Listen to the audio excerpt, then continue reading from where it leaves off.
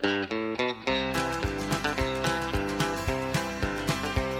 a charger that charges through the night like an orange bolt of lightning, passing everything in sight. I'm the best pal the Duke boy has ever had.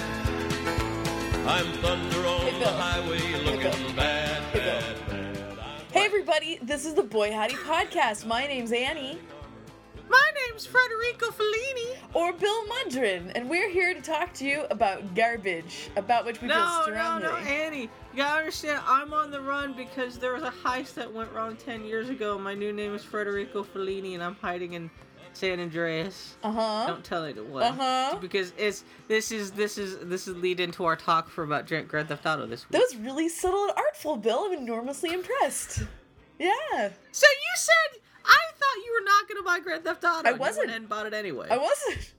So what convinced you? What was the change? Really, I really just wanted to play a video game yesterday.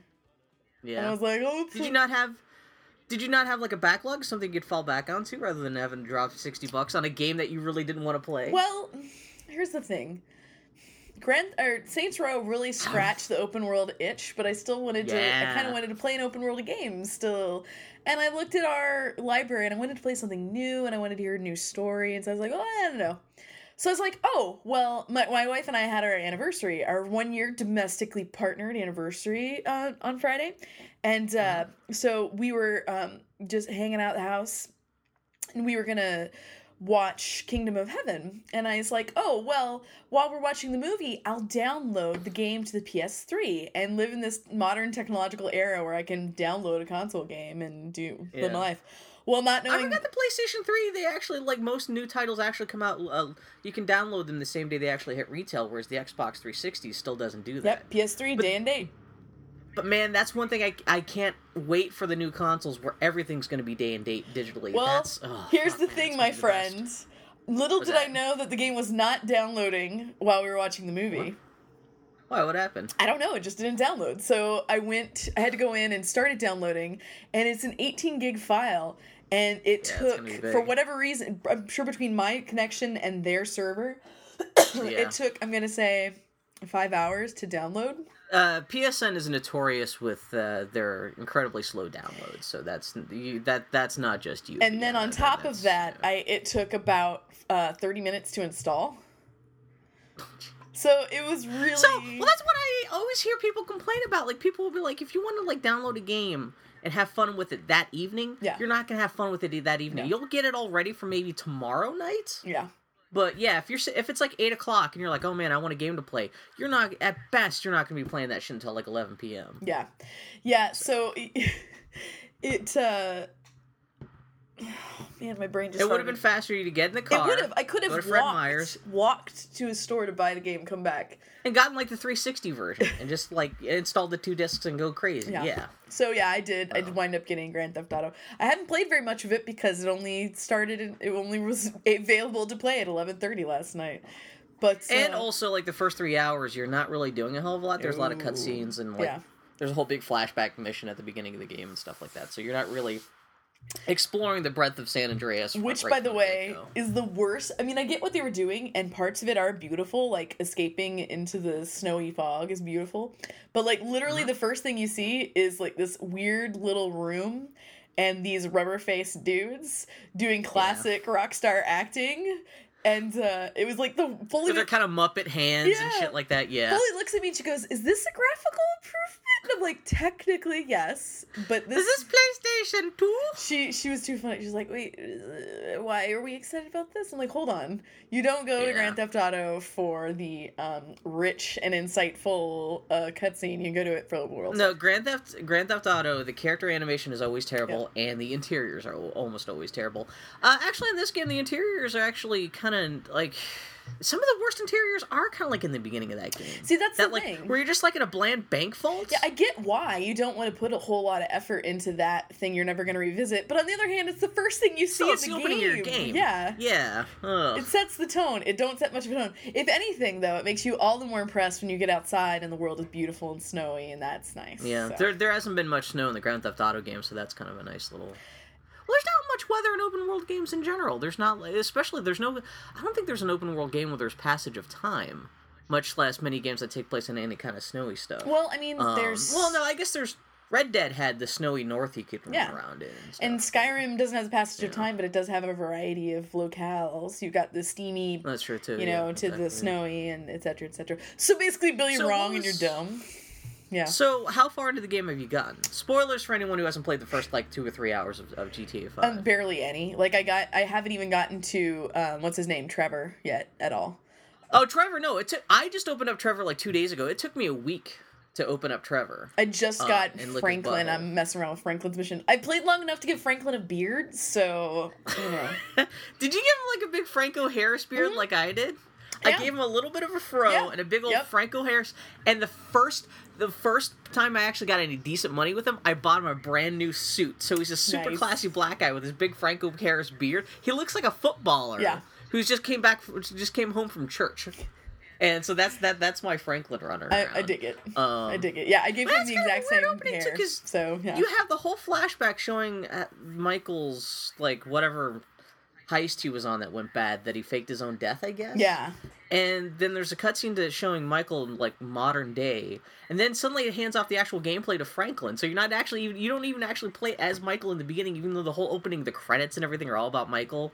But I do kind of like the weird passing off the torch to Franklin, and then you're playing as Franklin for the first real 2 or 3 hours of the game. Yeah. Yeah. Is your favorite character Lamar, like everyone else's? Lamar is such a character of rich depth and acting.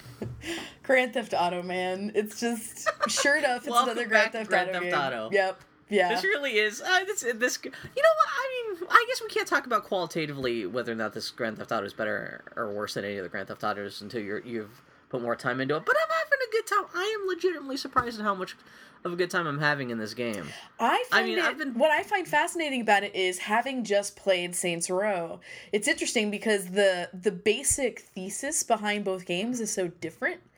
They are polar opposite ends of the open world urban spectrum now. Yeah, it's Saints Row really wants you to have as much fun as possible and will do everything it can to get out of your way. Whereas Grand Theft Auto, I died so many times in the opening mission. And really? I did it the first time I played through. I didn't save, and so this morning when I was replaying, I died because I was trying to rush through it. To be fair, I died a bunch of times. I've died on almost every mission I've done so far. Doesn't Saints Row still has difficulty settings too, right? That I can't remember. Whereas GTA definitely does not have difficulty settings. So has the same Rockstar missions that you're playing that are the same missions I play. Has Rockstar ever had a game with the difficulty setting? They may have, maybe. I bet you the ping pong game, whatever, the table tennis. Yeah, exactly. But it's a really pretty game, which I actually get around exploring. Yeah. Los Santos. I think it does gorgeous. Look better than GTA 4. Oh, absolutely. Have you gotten out into the wild yet? Have you seen the ocean yet or anything like that? No, but I mean, I've just been running around not too far afield of where Franklin lives. And it's just a fucking gorgeous game, man. The city is so beautiful. It's a big-ass city, too. It's just rich. I mean, it looks expensive. It looks expensive as hell. It is gorgeous. Yeah. It's absolutely gorgeous. And I was running around in this morning, and there was no cars out, but the buses were running, and it was the light. That kind of attention. That's the opposite. Whereas GTA or whereas San Andreas is not going to pay attention to any of that kind of weird. And not anthropomorphic. No, but the life of the city. The city is a character. Sociological life of the city. Mm-hmm. Whereas GTA will kind of do that. It's a shame they kind of layer on the top of icing on the cake of that is the stupid shallow characters and the writing. And stuff. But just in terms of running around the world, it's a really cool. Rockstar games always have the best open worlds as far as just the detail and the scope of those environments, and I don't know. Welcome to Grand Theft Auto. It's basically it's like the reverse of I can't remember now, but my world religion teacher in high school had used this metaphor. Maybe it was something that Luther used about church or something, but it was about faith. Mm-hmm. It was all about how it's a pile of dung covered with snow. It's the reverse. This is a pile of snow covered in dung. It's you have to get through all the classic Hauser humor. Oh my god, have you looked at the internet the web pages yet? A little bit. I've done some stock trading, and that's it. They're really funny, Bill. Put on your chuckle hat, because it's time to giggle with Grand Theft Auto. Well, like, one of the stock markets is called the ball sack. Oh, yeah. Instead of the NASDAQ. It's just, like, the most... Those guys need to get some new fucking writers or something like that. I know that, like, writing the script for this shit is the only job that they have these days. Because I'm sure they've just delegated all responsibility for anything that company does to other people now. But, like, oh my god, writing has not changed at all in the 12 years since the Grand Theft Auto went 3D. What is interesting, though, is like I said, we downloaded a PSN, and the cover for it on PSN is that picture they've been... floating around of the lady cop arresting the blonde. Oh, it's what's her face, hot lady. Essentially, it's Ellen Page. Making her 18th video game debut this year. No, what's her face from Fast and the Furious and Lost and stuff. Oh, Michelle Rodriguez. Just ripped off. They're their best to rip off her likeness as the lady cop. But my point is that like Foley, we're downloading this game, and Foley's like, not to be that feminist, but. Why the hell can't I be either of those characters? I would rather be either of those characters than another ugly white guy. You're gonna love the female characters you see in this game. They are so rich and deep and varied, and their shrillness and their lack of humor or humanity. Yeah, have fun with that. I mean, I feel like going to Saints Row and really expecting any sort of even-handed treatment, or not Saints Row, of Grand Theft Auto, and expecting any sort of even-handed treatment of race, gender, or socio-economical politics is just asking for a smack in the face. Like, people are upset because there's no female, despite the fact that there's 3 playable characters in the game, there's no females. I was kind of surprised, even aside from the gender. I'm surprised, because they already did a black protagonist in San Andreas. I'm kind of surprised they just didn't go with a Latino. Actually, ultimately, would have been perfect if they had a Latino female protagonist. It could have been Michelle Rodriguez. Hell, I don't think you would have had to pay her that much to actually put her in the game as... You're actually playing as Michelle Rodriguez. They could just name her Twofer. It'd be perfect. Then their problems would be solved at once, right? Well, because even Franklin, the one black guy in the game, like, his character is just really watered down, essentially a copy of CJ from San Andreas, whereas CJ had, like, a whole family, and he had a whole network of friends. Franklin is just the same thing, except he just lives with his one aunt and has one friend, Lamar, and... Apparently he's gonna get a dog. Have you got the dog yet? Chops. Chops is the best. I have a feeling Chops is gonna be my favorite character. Chops. Well, it's great because it actually turns out it's Lamar's dog, but then you end up inheriting it eventually. And I guess there's some kind of like app you can actually download to your iPhone or iPad so you can train Chops. Yeah. So that's another way. I wanted to bring that up. So I learned about that because during the loading screen, they've got the little text information. Exactly, yeah. Well, I thought it was really interesting the way they designed that from a UI perspective, that it's kind of hard to read and easy to miss. And then in the game proper, again, this is realism, but it's not necessarily fun, where to navigate through the world, you have to use the GPS, but there's no visual overlay. But that means you kind of have to glance down to the corner to see it. Yeah. And also, you get I'm sorry. The driving is really brutal and not terribly easy to begin with, and then you glance down and you're smacking into something, and it's just like real life, but it's not fun. The driving does get better because you do have a driving stat that the more you drive, the better your handling gets. Right. I guess the point of the car is control just like they do in Saints Row. Sure. If you just drive long enough, which is that's kind of nice. But even then you'll get emails and text messages from people too. They show up on your phone, and again, they just show up on a little box on the side of the screen that if you're in the middle of doing anything else, you may not even notice that shit happen. Yeah. Like, if you're in the middle of a gunfight or middle of a chase or something like that, I mean, granted, you could always pull up your phone and see what messages they sent you. But still, yeah, it's really... It's like this choice of realism versus fun. And they're letting realism win. Again, with you have this phone. You're essentially running around with an iPhone. And the music, you can't, take music with you. Mm-hmm. San Andreas just came out. You play music no matter... They didn't even come up with it. It's in that game, they didn't even have the excuse of an iPhone. Yeah, in Saints Row, they didn't even bother. You just randomly could listen to radio wherever you were going, no matter what you were doing. Whereas this, they make such a big point that you're specifically running with an iFruit phone that has music, that has all this stuff, but for some reason you can't listen to MP3s on it when you're on foot. It's just like a kind of an arbitrarily weird oversight. I don't know. It's weird. Yeah. It's all about control, like a loss of control. Like I feel like the Housers have such a particular vision, and they want you to see this world the way and experience this world in this very particular way, and be immersed in it. And anything you can do to remove yourself from it, they want to discourage. It's interesting. Like I said, it's just fascinating to play on the heels of Saints Row 4, a game that's kind of broken and not necessarily super 100% polished, and just in that it's so clear they didn't have a lot of time to push it out, but it's fun, and it's all about fun. And Saints Row is not to say that Grand Theft Auto isn't fun. It's just it's totally. But it's more of a kind of like it's more of a big budget. It's like Saints Row is essentially kind of like the Fast and the Furious versus the Michael Bay that is a GTA game. Yeah, where it's like the budget is 10 times as much, and it's glossier and better special effects, but not necessarily better written or more interesting because of all that extra production put into it. Yeah. And like I said, I'm having a good time with the game, but that's mostly just because I love exploring the huge world. Oh yeah. Some of the characters, like the three main characters, I'm actually surprisingly I kind of dig. But then again, I've always kind of liked all the major GTA characters to some degree. I mean, Nico Bellic was cool. Like I said, I love CJ. I don't know yet, but still, it's. We'll have more to talk about this next week, but I'm sure. But I don't know. Oh, Grand Theft Auto. My favorite part is when Is Foley playing it, or are you just playing it? Oh, I'm playing it. Yeah, she has literally no interest in it. She's really having trouble just accepting it for what it is this time around. She's like, all the flaws of Grand Theft Auto, I think, are maybe a little too flawy Grand Theft Auto-y for her this time out. But having said that, once we get to the heist stuff, I'm sure she'll be more into it because she loves a good heist story. She can't say no to a good heist story. Oh, and the heist in this, like, I love that they actually give you the option to.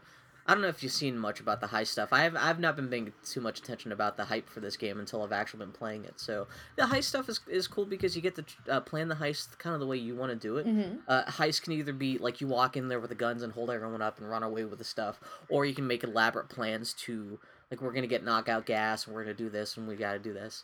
And when you make the plan, then you have to actually go requisition all the stuff for the heist. Mm-hmm. Like, if you're going to have knockout gas, you better steal a truck with knockout gas, bring it back to the hideout, and do all this stuff. Yeah.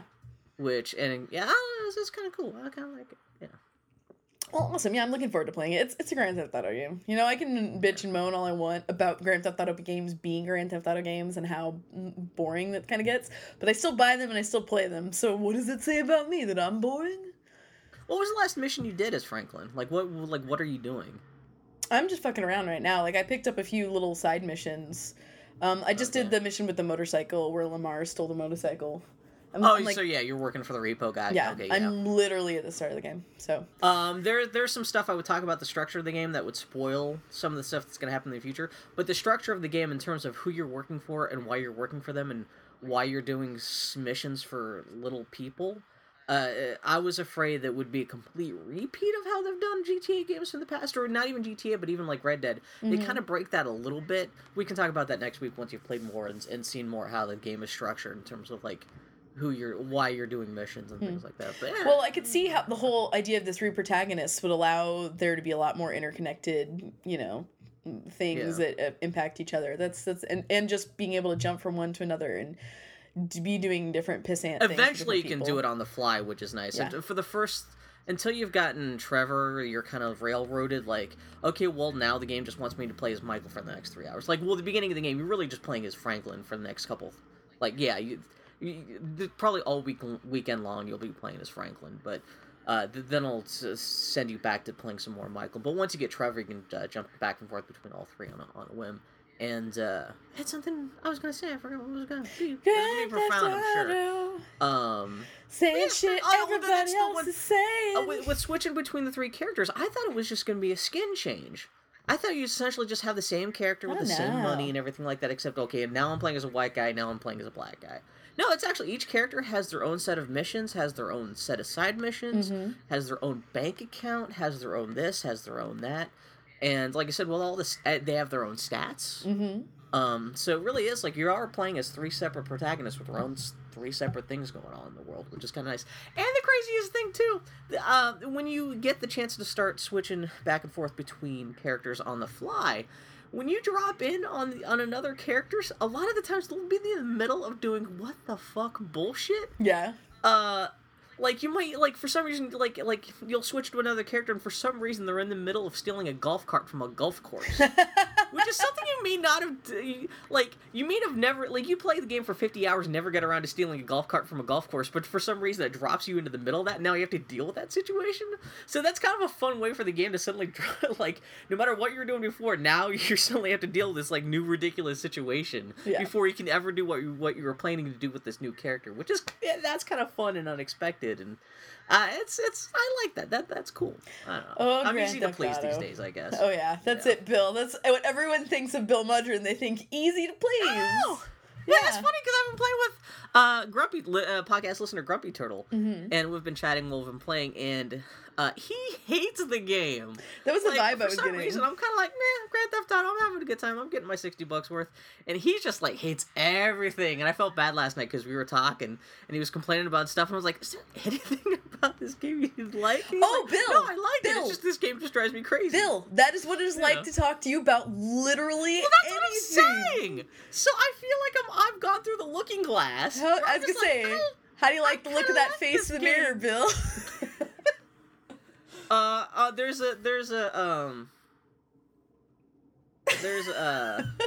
having a stroke. Right now. Yeah. Hey everybody, this is the Boy Howdy podcast where Bill and I just stare at each other and look blank for a little while. I was gonna say, there's a De La Soul album where this guy finds this music tape in a trash can, and he starts listening to it, and he likes it, and he gets beat up by his friends because he likes it. He's like, I just like this music, and that's what I kind of feel like right now, where I'm like, everyone else hates it, but I kind of like this game. Sure.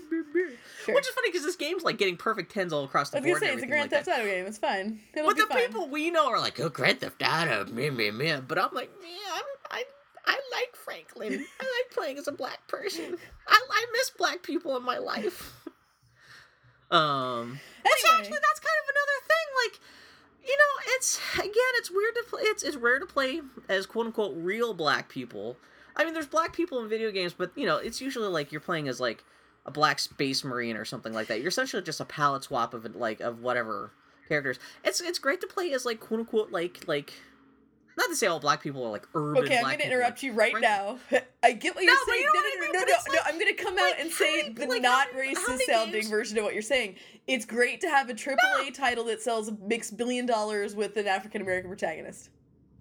Yeah, and not just that, but like Franklin ends up developing a friendship with Michael. Yeah. And having two characters, having a black and white character in the world who are kind of like hanging out and friends. Mm-hmm. And not because they're space marines and living in the future where all racism is suddenly moot, but like they're actually from different parts of society and they're kind of working together. And like, I don't even see that in movies very much, much like video games. So that's just, I don't know. Yeah. Anyway, the end.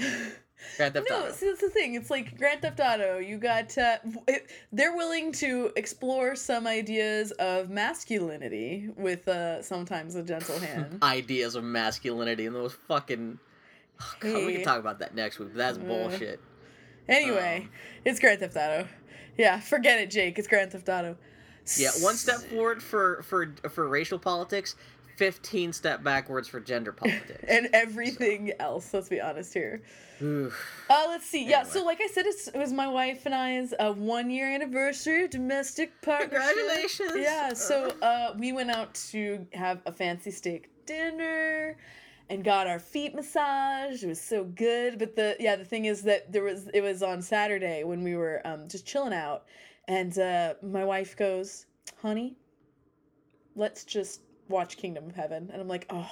And she brought me my leftover steak, and I was just eating this big giant hunk of ribeye with my fingers and watching Kingdom of Heaven with my hunky wife. Living like a caveman for an afternoon. I was like, this is what they're talking about when they talk about the American dream, right here, right now, dude. It was beautiful.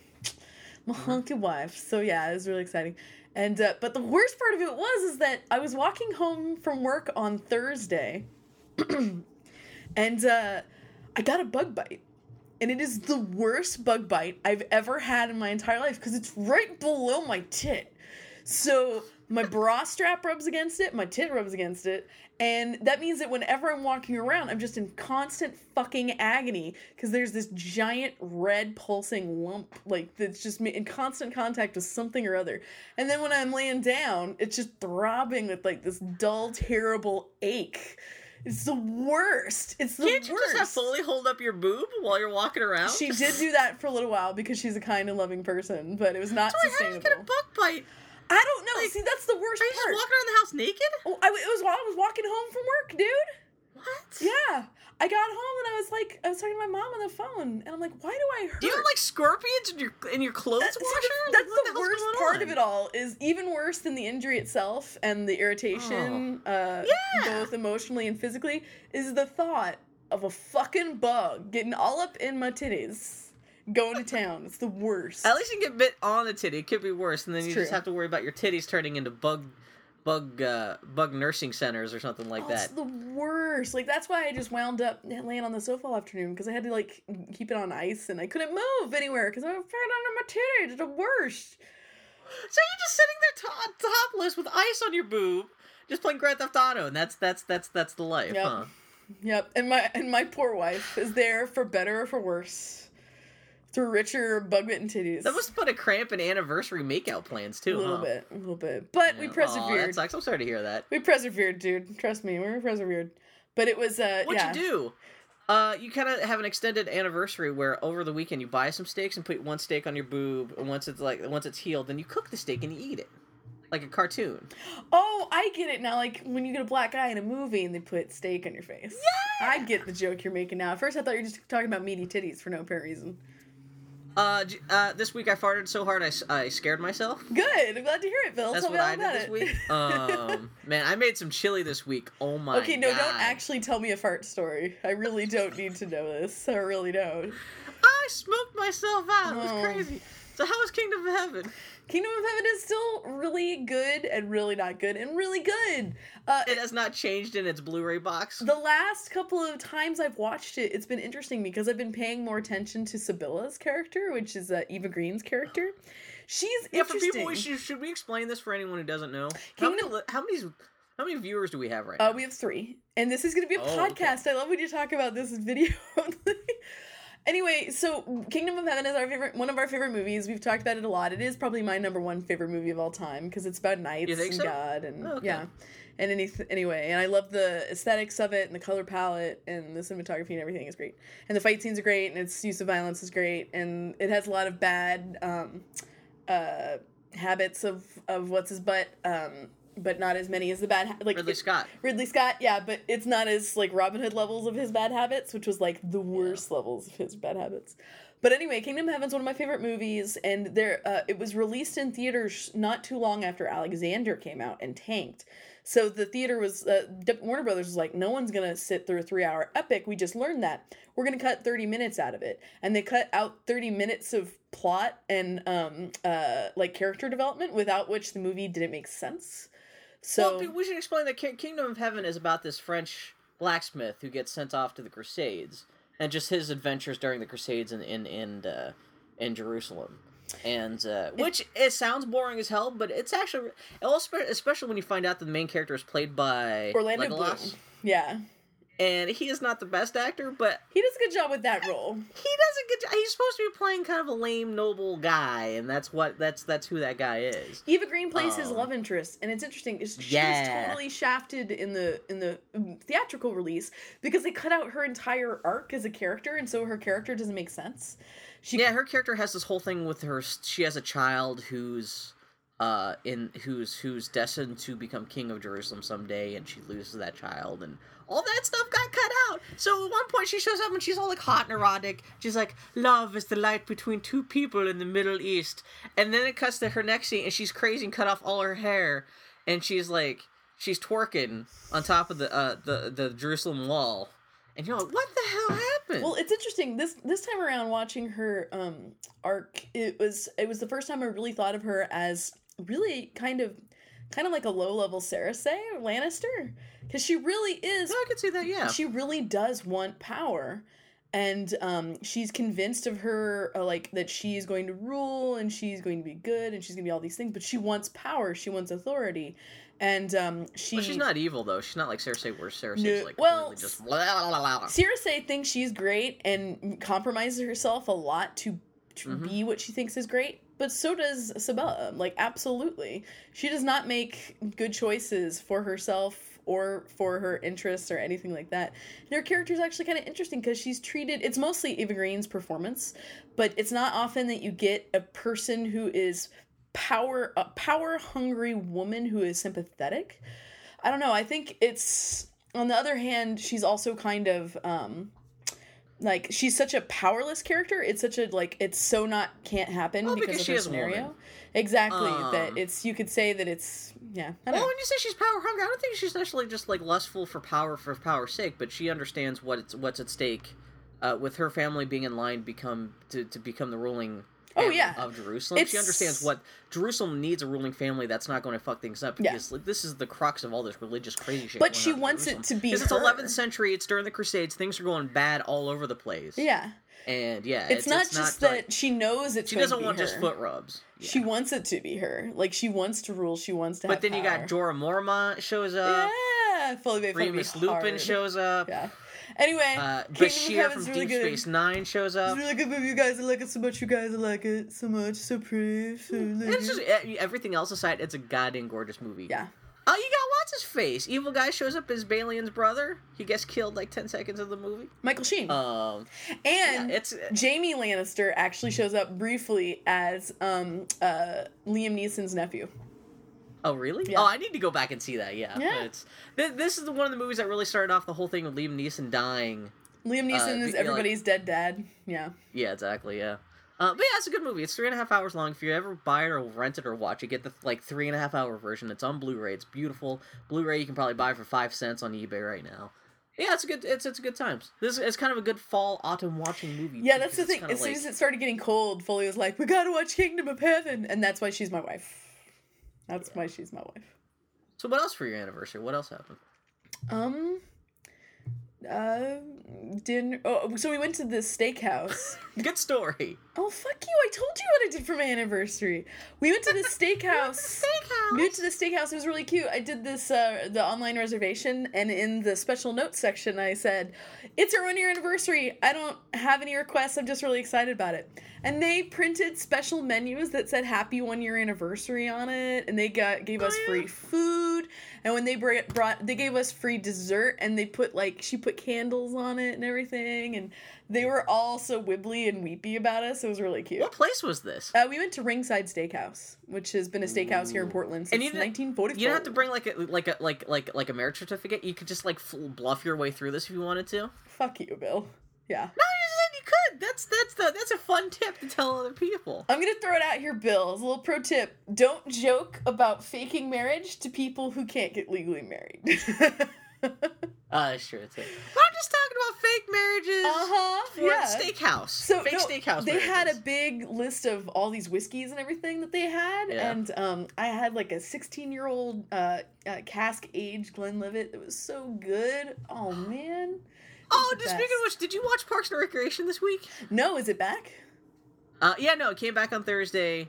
I can't talk about it now. I was spoiling it, but that reminded me of you should watch this week's. I'm sure it's on Hulu or whatever. Like, do you have Hulu? I'm sure all of our Boy Howdy listeners are grateful that I haven't seen all these things, because then you don't spoil them unrepentantly. I just said, but I'm trying my best not to spoil. Do you have Hulu? Can you watch Parks and Recreation? I do not have Hulu. Legally. We had it for a while, and then I was like, why am I paying $8 a month? Well, now you're never gonna see. You should watch it though. It's very cute. The last 5 minutes of it is very goddamn darling. Oh, I'm glad. There's also new Bob's Burgers tonight. Oh, There's yeah? Breaking Bad. It's a good night. It's a good week for TV.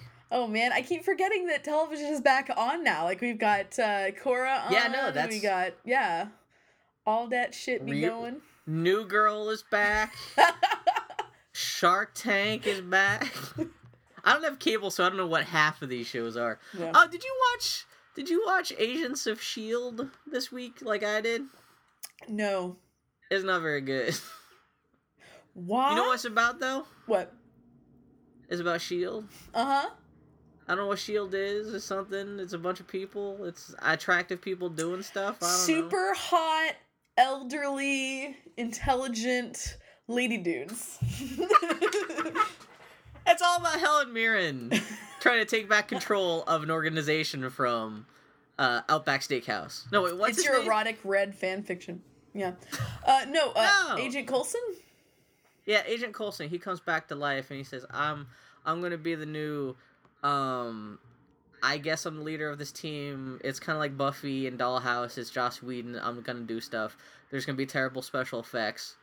We can't really show too many superheroes because we're on a tight budget. It's TV, but what are you gonna do? Did they show any superheroes at all? No, what's his name? Gunn from Angel shows up as a superhero who turns bad. Mm-hmm. That S.H.I.E.L.D. is trying to stop. That's the whole reason for the whole pilot. But it's not terrible. It's just kind of like, I don't know, just to knock my socks off either. Yeah. It seems a little too beholden to the comic booky stuff. It's a little it's a little too it's a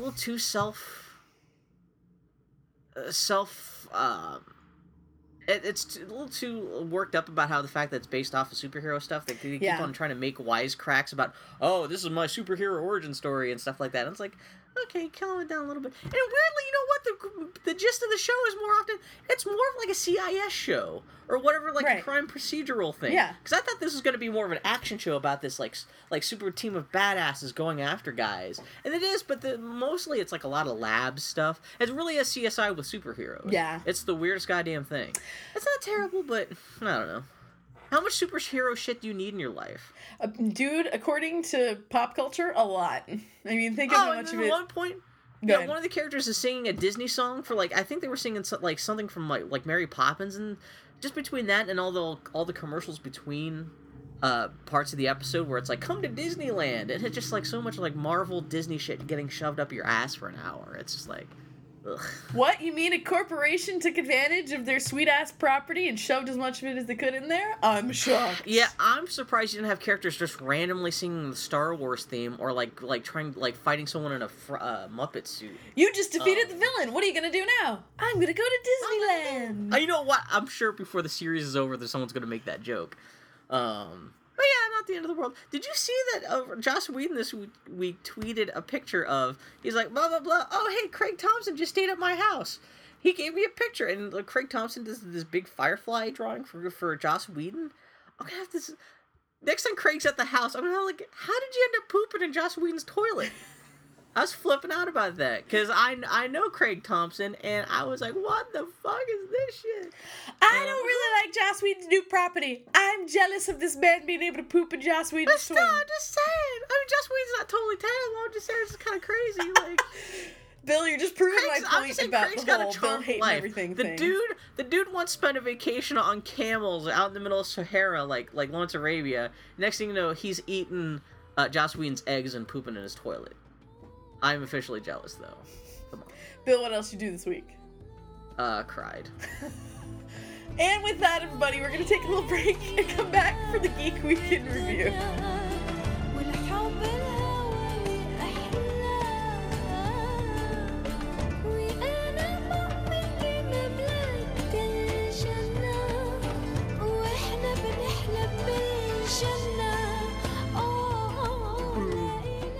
I can't have it this week in Breaking Bad corner.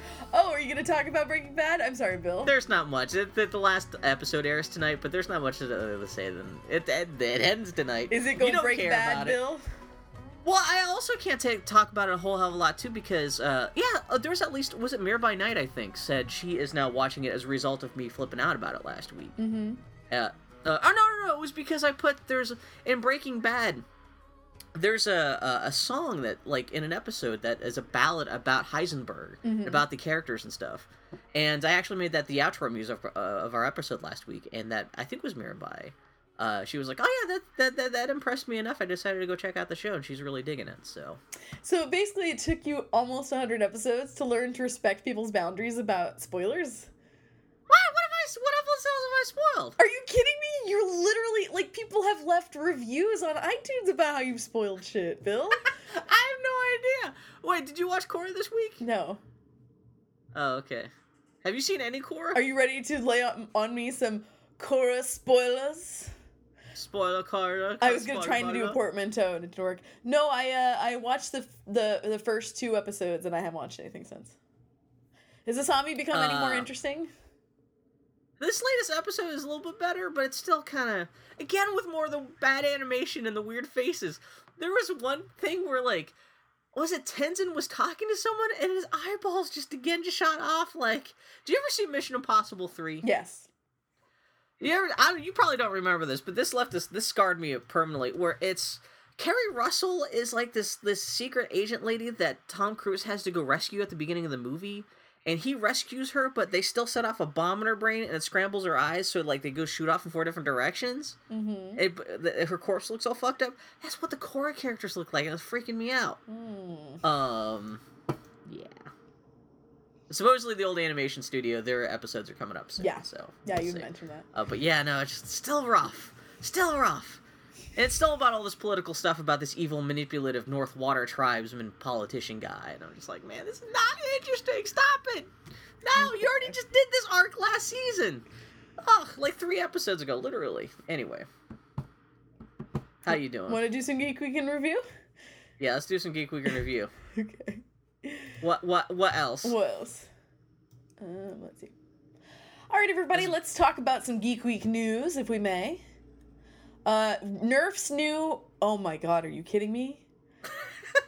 I'm sorry. I love the fact that you never read this stuff until you're actually reading it live on air. Oh, Nerf's new Rebel toy series is now available. It's Nerf's old series of dart guns, spray-painted pink and white, and shown off at toys fairs by women kinda sorta dressed up like Katniss Everdeen. Yeah, it's weird because they obviously can't dress them just like Katniss Everdeen, but if you go on YouTube and look at some of like their booths at Toy Fair, some of the women they have like showing off the guns, they're kind of like short brown jackets and kind of jeans and kind of like, they're obviously supposed to be kind of like evoking, especially when you got women with like the bow, like plastic pink bows and arrows. Yeah. Was it the Heartbreaker bow? I'm not looking at the show notes right now, but isn't that one of the toys? Yes. Oh my Christ. Yeah! I know what I'm getting Taryn for her birthday this year. Yeah, it's the Heartbreaker bow, the Diva dart bag. There's something also like the Heart Crusher, like dart gun, and all kinds of stuff. So I guess, it's. It's at least they're acknowledging that maybe girls would want to have a gun. Like a toy gun? That sounds like... You know? I guess... You know, it really does seem like somebody at Hasbro just went like... Okay, Hunger Games is popular. Hunger Games uses a bow. We have Nerf bows. How do we sell these Nerf bows to girls? I know. Let's put hearts on them. Yeah. I mean, Annie, as a Robin Hood, as a woman and a Robin Hood enthusiast, how happy does this make you? I genuinely feel torn. I really do. I know, I really do, because I feel like, yes, is it tone deaf? Yes, is it tasteless? Yes, is it totally gross gendered bullshit? But on the other hand, at least they're acknowledging that maybe girls want to have a Nerf, and they feel... Yeah, it's kind of, They believe in it strongly enough that they're going to put money behind it and money into it. Mm-hmm. So it's nauseating and kind of cool. So it's coolsiating. You know, there's going to be at least a couple girls who get those bows for Christmas, and they're going to be hyped up about it. I mean, there's going to be a couple girls who are, like, 20 years from now, they're going to be talking to people like, I had the Heartbreaker bow, and I fucked up everyone in the neighborhood. Or, I'll just say this. What if you're an aggro little gay boy, and you're really excited about your Nerf crossbow covered with hearts, you know? Annie, I heard they're trying to make a girls' Grand Theft Auto game. It's just the Grand Theft Auto engine with My Little Pony. Just... Not even in engine, but just like framed around the screen. There's going to be just still images of just like all the cars have cutie marks. Yeah. Yeah, exactly. Yeah. There we go. Joseph Staten left Bungie. He was the studio's head writer and also wrote some of the Halo novels. More importantly, he voiced the grunts. Yeah, it's kind of a big deal. With him being the head writer / lore guy at Bungie for all their projects.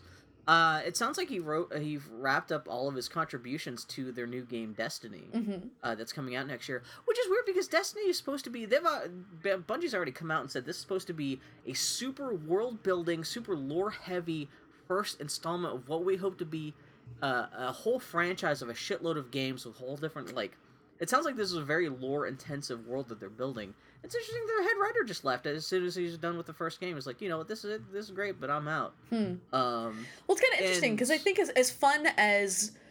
here would be my counterpoint. It'd be cool. As fun as it is to do world building and everything like that, maybe that's what he likes. Maybe he doesn't want to... He likes just building things. He doesn't want to spend the next 8 years of his life playing in that world. He likes building them and then moving on. Yeah. I can see that. And so, yeah, like I said, he wrote some Halo novelizations and stuff, and he seemed like a pretty cool guy. And he was a lot of times whenever the Microsoft was doing a big Halo event or something like that, he was a lot of times like the guy they would send out, and he was always just really congenial and seemed like a pretty cool guy. And yeah, the voice of the grunts, which is one of the most characteristic parts of the Halo games, that was him. His voice kind of sped up a little bit, because he had a voice not unlike mine, where it's very much like, blah, blah, blah, blah, blah, blah. And you can take that and very easily turn that into alien voices for small alien monsters. Oh man, did you see the Kickstarter for, what's it called, Endless Nightmare? Have you looked at that? No, what's this? So Endless Nightmare is by a guy, I can't remember what indie game he did before that was well received. He's doing another one, and it's based on actual nightmares that he has. And really? The visual style is very Edward Gorey-y. And the Kickstarter video is great. It's ending like today. So I looked at the Kickstarter video because everybody on Twitter was talking about it, because he almost missed his goal. They made it like within the last 6 hours. Oh yeah, well. But the thing is that there's this video of gameplay and stuff, and it's very atmospheric and everything, and then it abruptly just cuts to the guy sitting in his office talking, and he kind of has a voice like this. So you're just seeing... Oh, that's like his natural voice? Yeah. Oh, that's unfortunate. Like, oh, sweetheart, baby. Anyway, I'm gonna stop being an asshole about poor people who can't control things. Are you gonna contribute to that game? No, I could never play that game. No. I forget, because it is nightmare stuff. Maybe I should contribute it just as an apology for laughing a little bit. Making I'm gonna say fun of him on a public that's video. so mean. I'm a terrible human being. Speaking of S.H.I.E.L.D., Fox announced a Batman TV show without Batman in it. Created by one of the creators of HBO's Rome, Gotham will be about sexy young Jim Gordon. Wait, is this based off of Gotham Central? People were comparing it to that, but I don't think Fox has said anything about that. But isn't Gotham this? Isn't that the whole point of that comic strip? Though wasn't it something from like the '90s that was just side stories about Gotham City, right? I've only read the first volume of Gotham Central, but it's pretty solid. It's a police procedural set in Gotham, which is intrinsically interesting to me, because it's people having to deal with all the crap around Batman. And is it about Jim Gordon specifically? It's more. I mean, it's about the cops there. It's Jim Gordon is not the cops focus. And stuff. Yeah, exactly. Okay, yeah. It's about the people who are working the beat in Gotham City, which I think is an interesting premise for a comic. No, it's definitely with the criminal scene being what it is. Yeah. In that. Yeah. On the other hand, that actually sounds more interesting than the S.H.I.E.L.D. stuff to me, because instead of being this world globe-trotting super force, you're just kind of like, beat cops. It's I could almost see seeing it being like Hill Street Blues, but with crazy people as the perps. I think the risk you run is that with that, where I found it kind of jarring, and I actually, one of the reasons why I didn't keep reading it, my wife really liked it. We picked up the next volume, and I enjoyed it, but I kind of stopped reading it, was just because to me it was too jarring to have a villain pop up and it's like Mr. Freeze. Or the Joker, but meanwhile you've got like this gritty like police stuff. I wonder if this could be especially if they're talking about a young Jim Gordon. This would suggest that this is years before Batman actually becomes a thing in the city, and I wonder if this would actually be if Jim Gordon would be running into any famous characters from the DC universe. If it would be not necessarily telling the origin stories of these characters, but you would see like Jack Napier or whoever the Joker used to be, the Red Hood, before he became the Joker. Before they became so outlandish, like Mr. Freeze, maybe you get to meet him and his wife before his wife dies and he tries to bring her back and stuff like that. Where it's like, you can still tell interesting stories about these people, but you could already see how they're on the path to, right. You know, like, there could be a 14-year-old prostitute named Selena Kyle that they show up for one episode. See, but that's the thing. Like, so Powers got away with the superhero stuff because it was just like some superhero, and you can see that, well, this is clearly riffing on Superman, but it wasn't Superman. When you have an established world with established popular characters, it feels a little too Forrest Gumpy, you know? Yeah. Well, especially if every other episode is going to be like, ho, ho, ho, the grand reveal is this character is going to be the Riddler someday, but not now. See, but it's exhausting if it's once or if it's 20 times. It's just it just feels like a cheapy gimmick. What they should just do is take Law and Order SVU and just suddenly, like, when it comes back next season, suddenly it is in Gotham. No one says anything about it, but now, like, wink. Munch and Ice-T, you have to go fight. There's some guy named the Penguin who's having sex with the penguins at the zoo. You need to get him to knock that shit off. On what would have been Jim Henson's 77th birthday, 21 Muppets, including some Fraggles, were donated for permanent exhibition at the Smithsonian. They'll join the Sam and Friends Muppets that were in the museum and already on display. That's awesome. Yeah. Aw, that's great. I'm not quite sure, like, these seem to be kind of, like, relatively newer. I don't know. It's Muppets on permanent display at the Smithsonian. That's pretty great. Thing. It's unfortunate Jim Henson's dead, and that's the only reason this is happening. But they're putting Fraggles in there. I would go. They got Uncle Traveling Matt on display. I would go see that just for that. Yeah. Oh, but they also actually have some of the older puppets. Like, I didn't realize Grover when Grover was first invented, he was kind of green and fucked up. Like had like mottled fur. They've got that puppet there. This is a permanent display too. This isn't just like some kind of like thing they're just going to be hosting for the next 6 months. This is. They said these puppets are going to be right next to like Dorothy's slippers from The Wizard of Oz and Archie Bunker's chair and all that. Oh, shit. That's awesome. So that is very cool. And like I said, they also do have some of the earlier puppets that Jim Henson also built up even before he came up with the term Muppets. Yeah. His Sam and Friends, like they have the proto. I think that the character was named Sam, and if you look at it, it's kind of a proto Kermit. It's kind of Kermit the Frog, but except without like the triangular neck ruff and stuff. And yeah, it's very cool. I'm glad to see the Smithsonian's really doubling down on we got to get as much Jim Henson stuff as possible. Yeah, it's because a good I would thing. imagine if you don't take care of those puppets correctly, if you just stick them in a box for God knows how many years, they're probably just gonna rot. Oh yeah. But at least these guys would be able to take care of that stuff, and that freaks me out because this means that Fallout 3 is no longer canon because when you go to the Smithsonian, there are no Muppets. Can I just point out that there is someone whose job it is that they are a Muppet archivist at the Smithsonian? That is someone's job. I saw that. They're a Muppet preservationist. That's what that means. That'd be a great job. Well, I saw the lady. She's in charge of like the Jim Henson like Puppet Foundation. She's kind of like this big fat older lady, and she just seemed very cool. And like she got like robes and scarves, and she also looks like a Jim Henson character come to life. And she's like in charge of like the puppets, and I don't know. That seemed very cool. But yeah, Jim Henson would have been 77, which I can't believe he would have been that old. Versus that's actually kind of young. I was gonna say he's been dead for like 20 years. I would have thought he was older. That guy died young. Yeah. Ugh. Anyway. Happy birthday, Jim Henson. Rock-afire warehouse explosion. In Florida, the guy who invented both whack-a-mole machines and the Rock-afire Explosion Showbiz Pizza Robot Band was messing around with some propellants and accidentally blew out an entire wall of his lab. No one was hurt. What? That's very much what he said. He said it like he tends to use propane, and I don't know what the fuck. Maybe he was welding or something like that. Wow. And so he decided to mess with a new accelerant, and he fucked up, and it blew up his lab.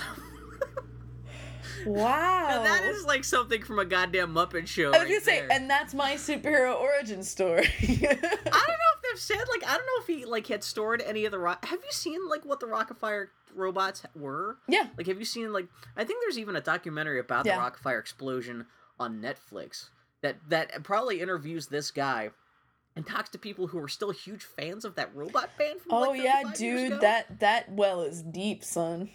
Man, I can't believe that shit. But, like, I didn't know he invented whack-a-mole, and then he almost blew himself up. Yeah. That's just, when anything that leads to a headline of Rock-afire warehouse explosion. Come on, that's fantastic. It's our world is a precious world, that's for sure. Yeah. Bob's Burgers is renewed for a 5th season. That's awesome. Woo! No big news there, other than they're just coming back. I think their 4th season starts tonight, so it's nice to see that they're going to be back. Bob's Burgers were so good. Oh, I didn't talk about Rose City Comic Con. I went to Rose City Comic Con last week, and my favorite cosplayers I saw were Bob's Burgers cosplayers. Oh, really? What, like the whole family? I saw a Tina and a, what's the other sister's name? Louise? Louise, yeah, I saw Tina and Louise. It was pretty fantastic. How good were they? They were pretty fantastic, my friend. I mean, they were like human Bob's Burgers. It was so good. Half the people in Portland are already dressed like Tina and Louise. This is true. Kind of like a frumpy girl with glasses and a girl with a knitted cap. Exactly. That's not going to take a whole hell of a lot of hard work. So yeah, you had a good time at the con though? It's a weird con because it is half pop culture stuff and half Artist Alley. Like pretty much 50-50. People bizarre. have told me that I would make a killing with all my video game pop culture shit there. Like, yeah, Bill, I saw like 8 or 9 links in like the 3 hours I was on the floor, my friend. Yeah, I think I might skip Stumptown next year and just do Rose City. You are throwing away money at Bill. I saw so many people who are riding your jock in there. It's not even funny. Throwing away money. Actually, next weekend is the Retro Gaming Expo at the Convention Center too, which is the big Pacific Northwest kind of. You know, they have like Ground Control. I think brings out their arcade games. And it's all, like if you want to buy like bootleg Atari games, this is the place where you want another place where you could make money that you're not going to. That's right. I know. I keep on meaning to get a booth there, but I'm going to be so. Yeah, actually, it's funny if I don't go next weekend. It's because I'm going to be home. Putting big video game maps into tubes for shipment on next Monday, but good on you, anyway. Bill. So what else? Did you see any crazy celebrities or anything at the Rose City? No, I got to meet the folks who do the Six Gun. That was lovely, and I got to meet Claire Hummel. And commissioned her to draw me Bonnie McFarlane, so that was my favorite part of the con. Oh, very nice. It was pretty good. She just did a sketch right there at the table? Yeah, I commissioned her, and she... When people do stuff, do they actually bring up their iPhones to get reference material? Because how are you going to draw Bonnie, like, from memory? Well, she did say, she was like, oh, my phone died, and I couldn't look up any reference, but then I remembered I did a costume of her, and I'm probably okay, and I'm like, yeah. Oh, that's very cool. Yeah, I regret not being able to make it out to Rose City last weekend, too. It's a weird con, but like I said, Bill... Was it worth the $15? I got it free, so yes, it was worth every penny. Dylan gave me a Periscope badge. Because they had a ton of extras. The best part was walking into the convention center. I see a dude in a pumpkin costume, and I'm like, what the hell is he cosplaying as? And he turns around. It turns out he's just there with the sign directing people to the vegetarian festival that's going on in the next hall. It was amazing. Yeah, so there's a vegan festival where I guess they were selling bags of, like, you could just go home with a big bag of fresh vegetables. Yep. Veg Fest. So yeah, it was a hell of a good day for some vegetarian cosplayers, I'm sure. Anyway, cool. Moving on. The Little Miss Sunshine guys will make a movie about Mr. Rogers called I'm Proud of You. Bill notes, I'm hoping they cast Daniel Day-Lewis and Leonardo DiCaprio as Mr. Rogers and Mr. McFeely in an elaborate $200 million production. That would be awesome. That'd be pretty good. That'll be good. How was there not a Mr. Rogers movie already? That is kind of weird, my friend. Yeah. Kotaku's article about the death of LucasArts was really, really interesting, including how the studio was 80% done with an HD Day of the Tentacle remake when the studio got shut down. It seems the studio was hampered by both Lucas fucking around with projects at the studio without understanding how his feedback was adversely affecting those projects, and upper management that refused to make decisive or forward-thinking creative/budgetary decisions. It was a really, really interesting, well-researched article. It was really good. It seemed like it took Jason Schreier a couple months to assemble. Well, he interviewed a whole bunch of people from LucasArts. This wasn't him just like sniffing at the hedges, kind of making shit up or anything like that. He was actually talking to a lot of people. And actually, once the article went live, a lot of people did come out that he hadn't even talked to. Came out and said, "Yeah, this is exactly what happened. Like I wish somebody could have talked about this sooner in time to help the company out or encourage some kind of change at the company before it died." But yeah, no, it's. I was kind of surprised to see how much input George Lucas had on the projects. I always assumed LucasArts was something that, like, somebody came to him in, like, 1986 and was like, hey, you know what, we should make video games. And he's, like, just signed off on a piece of paper and hadn't thought about that until, like, it was time to sell it over to Disney. It's like, oh, yeah, I forgot we make video games. Well, I mean, when you think about Lucas and his, like, he's a forward-thinking dude, and he always has been. Not always in great ways, but he always has been forward-thinking. And he clearly does care about video games. But at the end of the day, one of the things that a commenter who is an ex-LucasArts employee pointed out, he's like, at the end of the day, it was LucasArts, you know, and you gotta do what the boss man says. And but it's weird, though, because it doesn't seem like LucasArts ever, once the 3D era kicked in, once they had to start going head-to-head with other companies like EA and Activision in terms of, like, quality of their games, it doesn't seem Lucas ever gave them the budgets to kind of go toe-to-toe with those guys. Yeah, well, Ron Gilbert had commented, which was interesting. He was like, our thing was we could do pretty much whatever we wanted as long as it was cheap and under budget and made money. Yeah, the company was really adverse to taking risks, so that's the thing about being forward-thinking. You can be forward-thinking all you want in the world, but eventually, if you really want to break some ground and do something original, you're going to have to risk some money. Yeah. And it seemed like both Lucas and the upper management, who were especially risk-adverse, they were never really willing to do that, and that's why you wound up with so many so many of the LucasArts games of the last decade and a half are just clones of other games, just with Star Wars kind of like cheaply pasted on top of it. I mean, the Force Unleashed games were just God of War with a cheap Star Wars plastering on top of it and stuff like that. It totally makes sense that like in 1990 it meant $200,000 to make a weird little game. $200,000 and maybe like 15 employees. That was the scope of most games. Was just maybe a team of a dozen people and a couple $100,000, and that's all it took to make any kind of game. Right, but my point is then it's easy to be less risk averse. It's very different when you're talking hundreds of millions of dollars. And when you're only able to release 1 or 2 properties a year. And that's it. Which is weird, because it's a shame, because you think they would have at least been able to keep on making at least... I wish they could have still kept on some kind of adventure game or something, some kind of small 2D studio, rather than I just wish they'd kept releasing the classics from the vault, dude. That's what broke my heart. Exactly, yeah. And they seem to be kind of on that track with the Monkey Island remakes and the Outside of Day of the Tentacle remake that was almost going to come out. But for some reason all that stuff got stymied. And I just want to be able to legally play Full Throttle. Mm-hmm. Yeah, I can't believe they just didn't even republish that stuff or even put that stuff on Steam or something. Yeah, I keep waiting for some ill-advised goofball to do the Kickstarter to try and buy those rights from Disney. That seems to be the thing this day. Everyone's got a Kickstarter where they're like, well, maybe if this is successful, then we'll approach the copyright holder about seeing if we can actually do this after we're done with the Kickstarter. Yeah. Oh my god, you guys are out of your fucking minds. But yeah, it was weird to see, because they said George Lucas would just show up and be like, you know what, let's make this game about Boba Fett, after they'd already done all this work about the game not being about Boba Fett, and he wouldn't understand how much work it would take to go back and redo all these assets, and man. I mean, LucasArts was always going to be doomed, because even if LucasArts was making $1 bazillion, as soon as the Lucasfilm got sold to Disney was probably just going to shut that down or sell LucasArts to somebody like that. Like Disney was going to want to do its own thing with video games. Well, and they said, I mean, Disney has pulled out of the video game market pretty much altogether.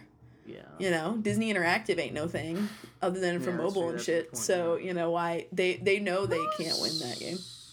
Well, except for like Disney Infinity, so they're still doing some stuff, but I guess. But Disney Infinity is like, you know what I mean? It's not just a console game. Like you can sell. It's a whole multimedia experience, and that's very different. It's not just a console thing, Yeah. And also, it's leveraging all their existing properties in a unique way, and blah blah blah, and yeah. Anyway, boohoo LucasArts. The BBC is now selling officially licensed 10th Doctor coats for women for $330. Yeah, ThinkGeek now is selling for it's $330. Yeah, tailored. They actually look pretty badass. If you want to be a lady and be Doctor, and if you want to look like David Tennant or cross-gendered David Tennant, that is the jacket for you. Oh gosh, it's the coat. It's the overcoat. Yeah, that's the David Tennant's overcoat. Yeah. Well, what do you think it was? I thought it was like the blazer or something. Oh, they have the 11th Doctor's jacket too. Oh, really? For ladies? Well, these aren't just for ladies. It's for. But it's a replica of the 11th Doctor's. Yeah. Yeah. Oh, and you can get. Oh, fucking God.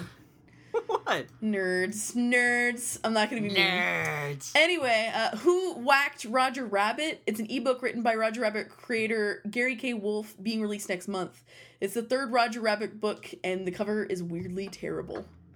I've told you about reading Who Censored Roger Rabbit, right?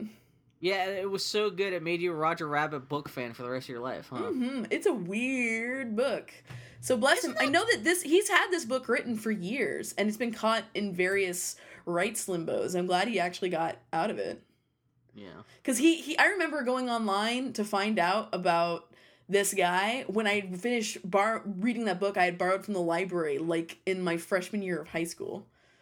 Well, his thing is about comic strip characters, right? It's not about animated. Yeah, it's kind of weird. They all have word balloons. Like, when they speak, word balloons are floating next to their heads. And, like, there's a part where What's-His-Butt folds it up and tucks it in his pocket as evidence, Yeah, exactly. The evidence. Yeah, it's a little bit of a different thing. It sounds like this is still... It's continuing in that universe, even though it sounds like some of the characters in this new book are animated. But it's weird. I thought that guy was dead. I had no idea he was still writing, much less working on a 3rd Roger Rabbit book. But... Yeah, that was kind of weird.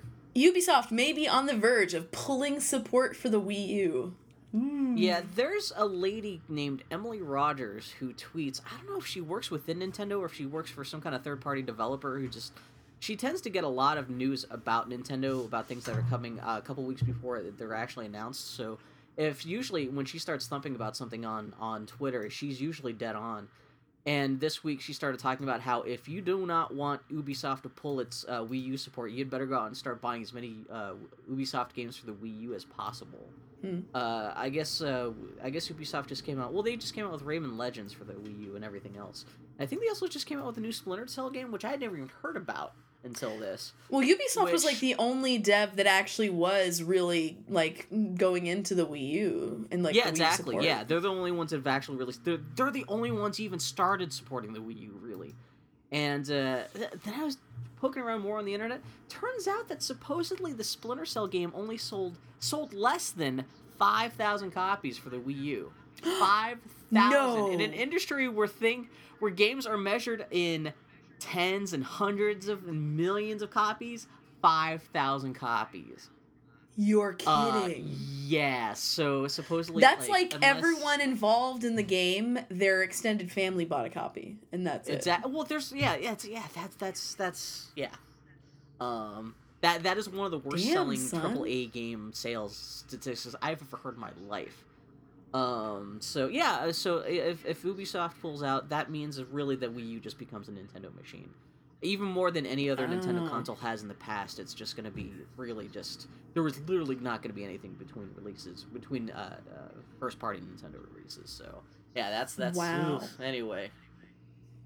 What else? How the mighty have fallen to go from, like... Yeah! Finding the Wii... That system came out less than a year ago. You know things are only going to get better, too, once the new Xbox and the new PlayStation come out. Woof. Oof, my God. So, you're still thinking about hanging on to the PlayStation 4 pre-order?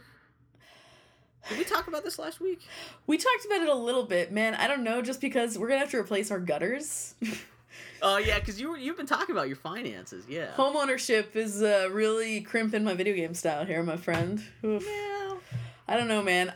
Right now, I want to, but I don't know. And you want to go halvesies and we could split another PlayStation product? No, I'm not doing that with you. That's not going to happen. No, I don't know, man. If I'm really good with money, I can get a PlayStation 4.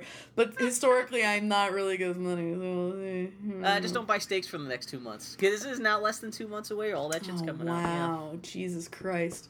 The Steam Machine was revealed this week in 3 parts. 1, a Linux-based Steam OS, which may let dorks like us play and stream games on our Macs. That's Bill, you totally misread that. Wait, how so? What it was saying was that you will be able to stream games from your main gaming PC to the Steam box in your television. That's what they said. No, but they're talking about how this is because if you can install this to your MacBook too. Well, sure, and then you can stream games from your whatever other computers you have. People were talking about how because even for the Steam boxes, because the Steam, the quote-unquote, the Steam machines are going to be Linux-based, actually most of the games on Steam won't run natively on that Steam box. Right. And so it's going to be kind of like what the Gaikai or the OnLive solution, where that shit will be rendered remotely and then streamed to your TV or maybe your computer. Whatever, that is not coming through the OS. When I was reading the announcement, they said you can stream games from your gaming PC. No, they said you can do that too. But I'm just saying, like streaming, and this is 2 different versions of it. Sure. Where it's just streaming content from your PC to your computer. Or potentially, there's still no specific details about any of this. Sure. Well, I mean, theoretically... A year from now, we'll know more about this, but... Theoretically, the technology to be used to stream from your PC can be streaming from anything, but that was...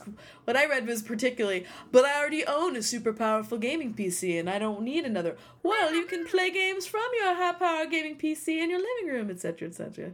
That's what I read. Anyway. 2, there won't be a Steam box, but a Steam machine hardware standard that will be licensed to hardware manufacturers and released sometime in 2014.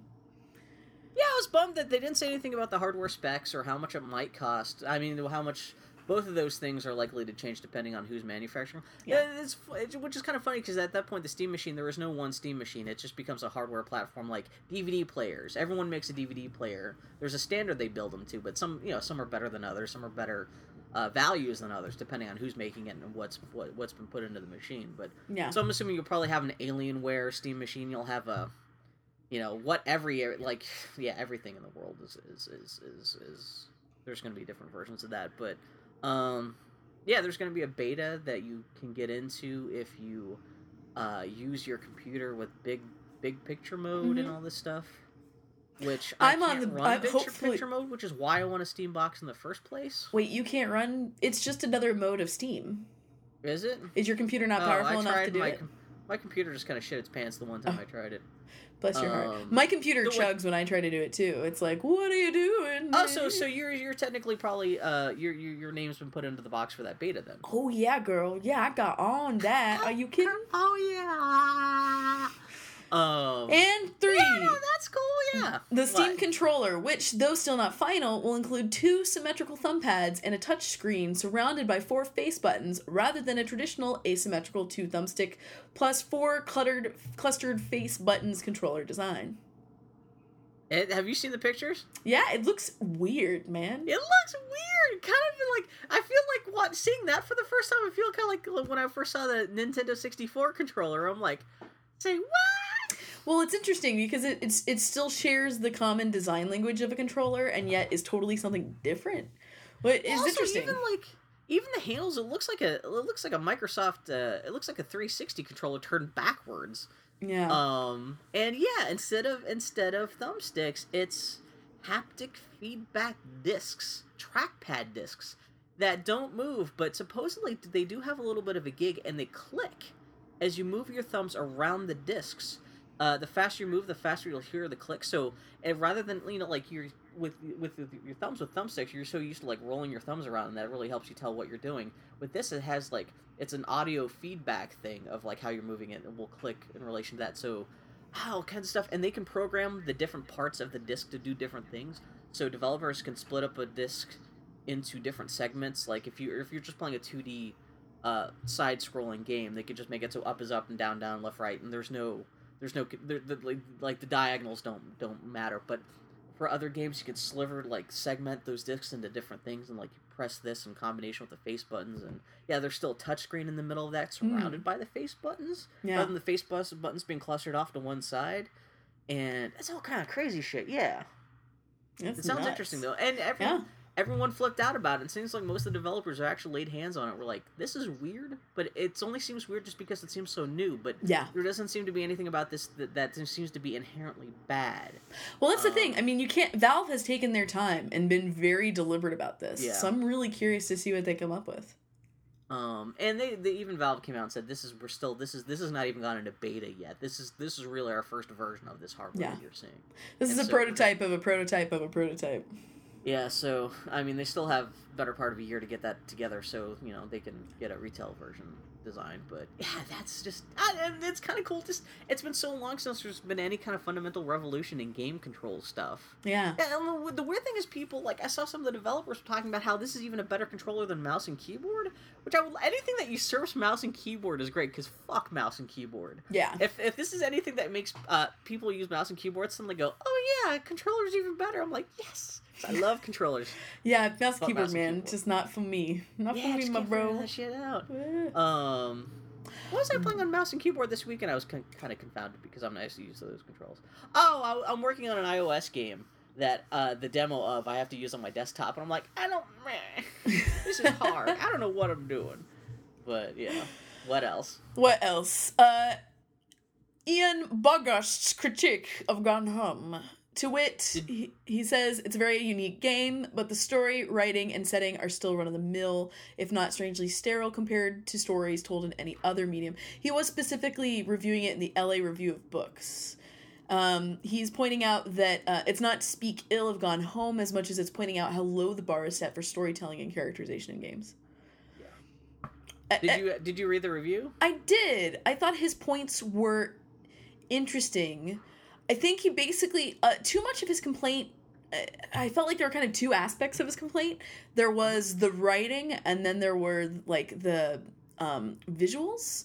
And the writing, his point was that people are praising Gone Home like it's high literature, when really it's just beyond anything else, beyond speaking of its quality, it's just that it's different and it's a different experience, and that it's so sad that that's shocking, and it's that in of itself is notable beyond anything else. And then there was the aspect where he was critiquing it like visually, and he even himself said, well, that's just a matter of money. And I get that. I don't know. Well, it was even pointed out, like, part of this thing. I don't think he was saying the graphics were bad, but he was talking about how it's weird that the whole the house that Gone Home takes place in is only furnished with whatever needs to be there. It doesn't feel lived in.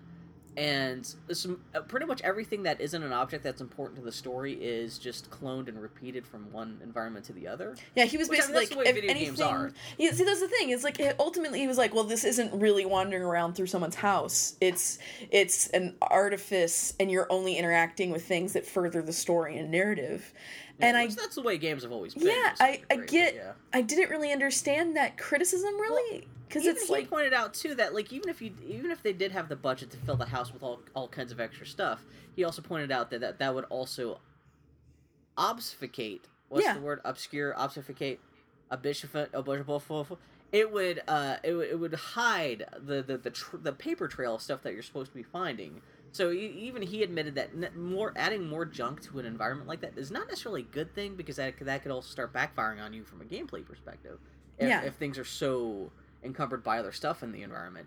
But I could see there's a point where, like, the house really doesn't feel lived in. It kind of does feel like a little bit of a museum or carnival ride of, it's a set that you're exploring rather than an actual home. Just because he was talking about, like, whereas any other kind of medium, for a movie or something like that, it would make it very easy to, like, make it look like a lived-in home. Whereas in a video game, because you're so limited by production stuff and tech stuff, it's very hard to create. Well, and also, like, in a to use your comparison, I don't think he was necessarily slagging Gone Home particularly. Oh, no. It was the nature of games. It's kind of limiting from. But I mean, any game where you can pick up anything, then everything becomes meaningless. Like in Skyrim, like, I can walk into a kitchen where there are 8 billion vegetables I can pick up, but there are 8 billion vegetables I can pick up, and all the time and effort that goes in that. It's cool that I can pick up all those vegetables, but I'm not going to. You know, it's like, but of course, I was more interested in it from the writing perspective, where he was talking about how the story isn't badly written. It's just, if you compare it to any other story in any other medium, though, it's very basic and not that interesting. His whole thing was like, it boiled down to that it's being hailed for one thing when really what it is different. Yeah, and how. Yeah, it's more special in how unique it is for the medium that the game is taking place in, rather than actually telling it like a revolutionary story of itself. Like you said, you never said the story was bad or anything like that. But if you were to take like the actual the basic text of the game and turn that into a short story, it would be a very short, very non-interesting story of a teen girl who falls in love and runs away, and that's the end of the story. And like, well, that's something that happened, but it's not necessarily that engaging. But that's the whole point of it being a game, is that you can even take the most milquetoast story, and it suddenly becomes more interesting because you have gameplay mechanics, you're exploring that world yourself, there's a role-playing element, and he admits that, but it just, I don't know, I totally, I get the criticism and I get his critique, but it's like, I feel like, I think about, like, for example, comics, like, I'll read a comic that in of itself is not necessarily, like, for example, Templar. I loved Templar. It made me cry. Like, it meant so much to me. And if it were just like a book, it would have just been a young boy's adventure thing that you could have picked up for the last 150 years, and it would not have been. But it was a comic, and being like, it's not just a story. No story exists in a vacuum. It is a part of the medium that it's presented in, and that makes it different, and that can make it unique, or that can make it all these other things. I totally get what he's saying, and I get the context that he's speaking in, but at the same time, I was like, and I got that it was not intended to be a slighting or a slag or anything like that. He felt like he was just observing the reality of it. But I don't know. I don't know. I really liked Gone Home, and I liked that. And I'm not that I'm taking it personally or anything. Yeah, we're both Gone Home fans. This is not to say anything bad about Gone Home. Well, and his specific point talking about how his point of talking about how the quality of Gone Home's writing compares to other mediums was the big point he was making that it seemed to be, he seemed to be working towards was the idea that some people think that Gone Home, because it's about gays, about its teenagers, the fact that there's no gameplay, it's such a kind of unique game, people are expecting this to be a potential, like, this is the kind of game you would show other people, to show, like, oh, games can do any kind of story. But he points out that, like, if you were to take that in face value and actually show this to other people who don't play games, if you were to, like, at least if you were to show them the story, they would be bored, because anyone who would be interested enough in Gone Home would already known, have read and seen other stories that are much more interesting and much more well done than Gone Home's. It's just, you're, as a gamer trying to thrust this game on other people, you're burdened with having to say, well, this is great for a game, but that doesn't mean a lot to other people who are already used to engaging in stories like Gone Home's that are already told better in other mediums. And so it's a little bit of a, I don't know, it's kind of weird. It's, I don't know. Gone Home, whatever. Game of the year. Some things are richer in their context. Yeah! It's no Loco Cycle, it's no Grand Theft Auto 5, but what are you gonna do? Gone Home. They still haven't said anything about DLC. I saw that they finally, not that they were bragging about how much money they said, but I saw that Steve Gaynor was on Twitter talking about, like, because we were so worried about money with this game, we have not bought any booze for the last couple months, and he finally actually splashed down on, he splurged on some whiskey this week. So I'm glad to see they made enough money to actually justify getting drunk. Yep. You have nothing to say? Nope. Are you upset because you weren't invited to the Gone Home drinking party this weekend? Oh, that's it, my friend. I was too busy celebrating my anniversary. No, yeah, it's like, I don't know. That article I thought was interesting, and I don't think his points were invalid.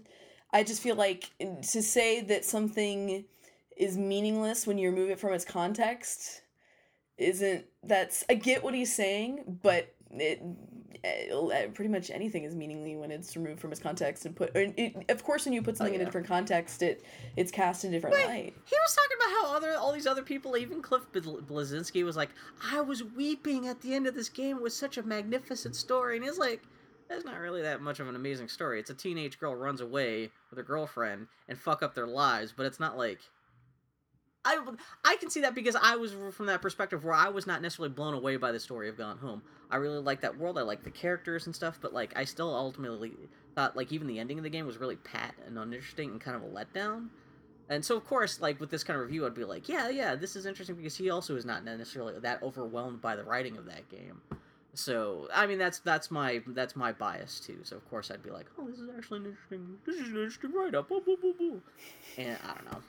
I'm not trying to be all like, well, this game is not nearly as good as Stephen King's It, which is a book, which makes it better than a video game. No, it's not like that. But, I don't know. It's storytelling in games versus other mediums, which is a weird conversation because, like I said, stories in games are different by virtue of because they are a game, and they can't be told the same way they are in other mediums. Yeah, basically, I felt like this article boiled down to, and I get that, like you were saying, that was kind of his thesis, was if you present this game to non-gamers, they will react differently than a gamer will.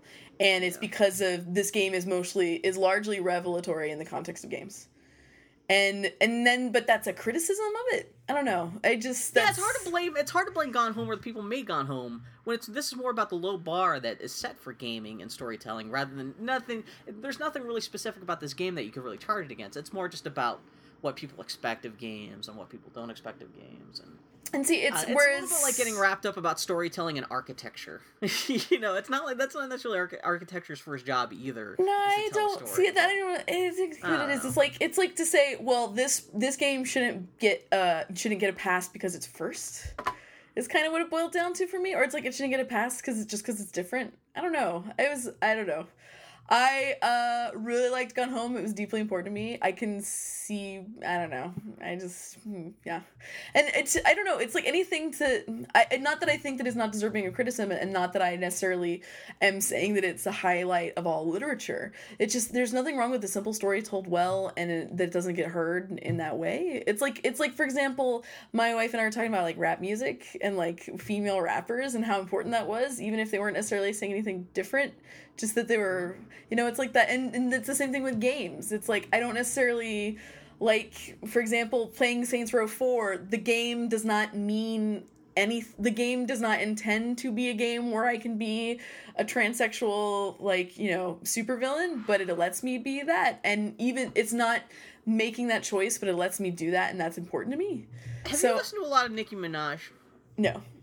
She is hilarious. What female rappers were we talking about? Specifically, we're talking about how much we love Missy Elliott. Missy Elliott's fantastic, yeah.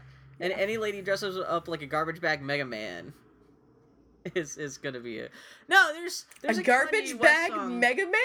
Yeah, you didn't see that video? You have to see that shit sometimes. It's hilarious. I'm gonna Google garbage bag Mega Man and see how this goes. Man, there's a song by Kanye West called I'm a Monster. Mm-hmm. And Nicki Minaj, she does a whole riff on, and she's the whole end of the song, and her thing in that is it's one of my favorite rap things ever. I have to send you an MP3 because I don't think you've ever heard of Kanye West before. So I have to introduce you to Kanye West. Mr. West?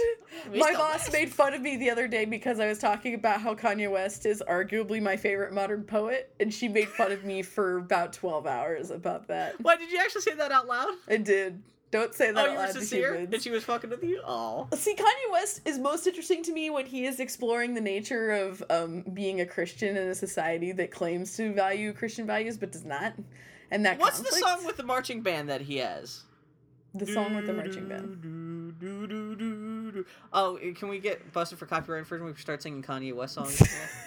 Let's find out. No, he's like talking about... Jesus better fail me because I got feats to do, and I got to sell drugs. And he's like, Mama, Bill, don't let me down. I'm surprised you didn't put anything on your notes about Jurassic World. Oh, wait. What? Did we talk about that before? I don't think we did. This is the sequel to the Super Mario 3D Land. It's going to be Super Jurassic World 3D. I don't know. Well, this is the Jurassic Park 4, right? Yeah. Have they? You know what? Spoilers. I've never really cared much for the Jurassic Park films, so I didn't care that much. Really? Not even the first one? My heart was broken when the first Jurassic Park movie came out because I thought it was going to be about dinosaurs, and the T-Rex scene was cool, but the rest of it is they're being chased by like velociraptors, which are boring. I want to see fucking T-Rex all the time. Oh, Bill. My heart was broken by Jurassic Park. I thought, like, yeah, there's not enough dinosaurs and not enough of the good dinosaurs. There was no pterodactyls. There's no stegosaurus. There's no triceratops. Well, there's a triceratops, but it poops and dies. But you know what I mean? You want to see it. You want a big budget dinosaur movie. You want T-Rex all that shit. Not fucking velociraptors. Fucking fin spitty shit. Shit. Wow. Okay. I didn't know you had these feelings about Jurassic Park. You broke my heart, Fredo. No. I know it was you. Fuck that shit. Anyway, I was mostly interested in Jurassic World because I hope against hope that one crazy Jurassic fart. That's the name of Bill's hilarious Jurassic Park fan fiction. Is that the one where, like, they live in a medieval castle and they have guns or something? They have guns! They fight against robot Nazis or something. Oh my god. Did you see the set pics from I forgot Michael Bay's making a new Ninja Turtle movie, and the pictures from the Ninja Turtles lair set got leaked? And they have, like, furniture made out of pizza boxes and stuff. I thought it actually looked kind of cool. Again, I am not a big fan of Michael Bay, but I was like, that's a cool Ninja Turtle lair. I'm down with that. That's also, I think that's the same one where April O'Neil is being played by Toe Thumb or whatever the hell her name is. Toe Thumb. Megan Fox. Oh, really? Yeah, that's unfortunate. You think you couldn't get Gemma Arterton to play April O'Neil? Bill, I don't want to be sexually attracted to April O'Neil, thank you. Oh, really? Okay, that is kind of hilarious, the Pizza Hut backings of their... Yeah, of course it's got to be licensed pizza stuff. It can't just be from, local pizzeria in New York, but yeah. Oh, man. Oh, Ninja Turtles. Ninja Turtles. Having said that, Turtle Power. So I'm assuming Michelangelo was your favorite? I was Raphael, dude. Are you kidding? Oh, because he had rage issues? I was big on Raphael because I liked that he was cranky and an asshole, and he was kind of like an anti-hero sort of thing. I liked him. Okay, see that. He's my favorite. Then you should watch the Breaking Bad finale tonight.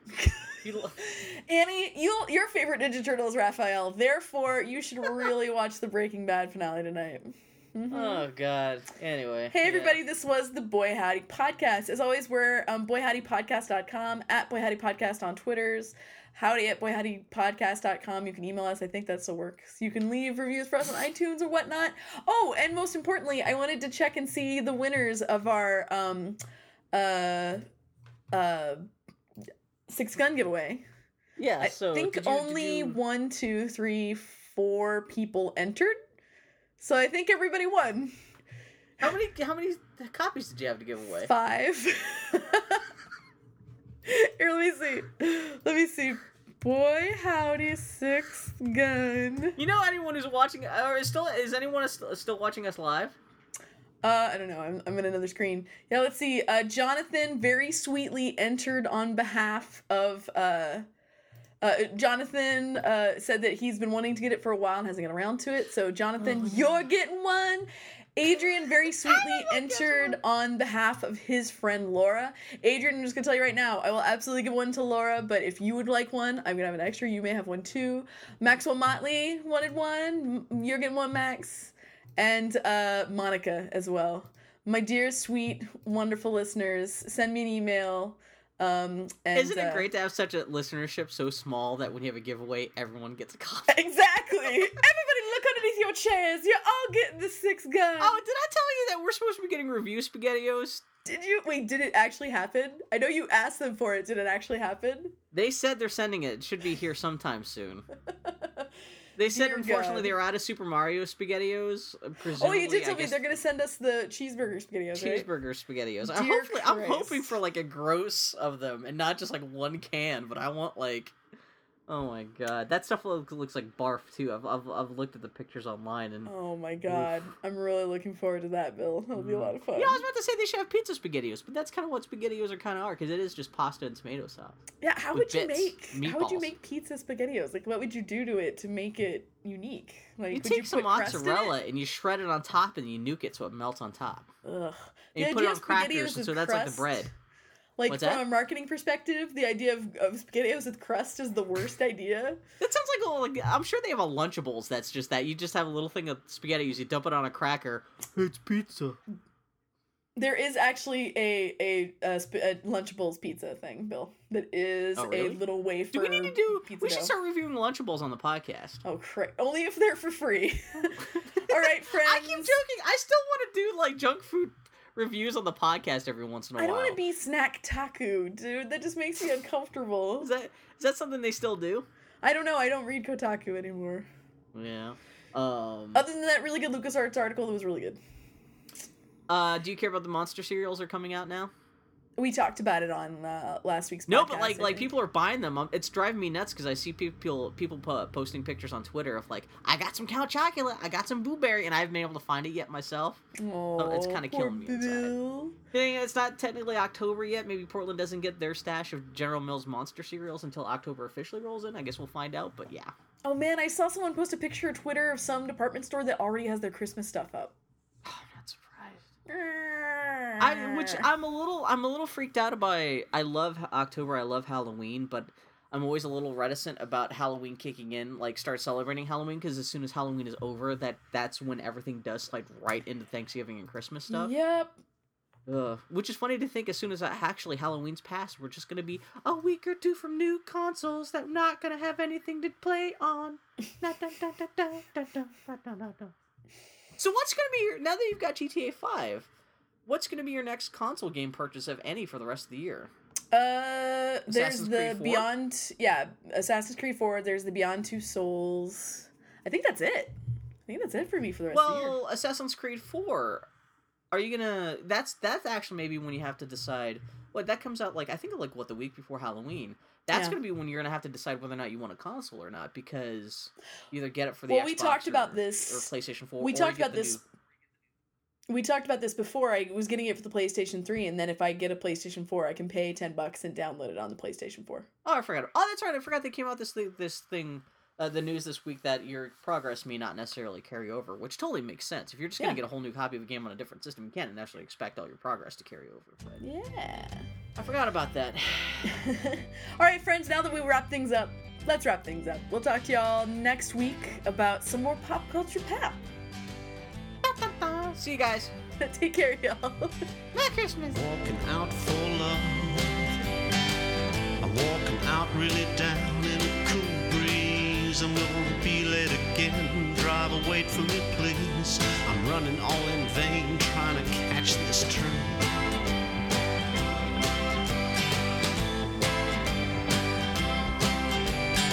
Time don't fool me no more.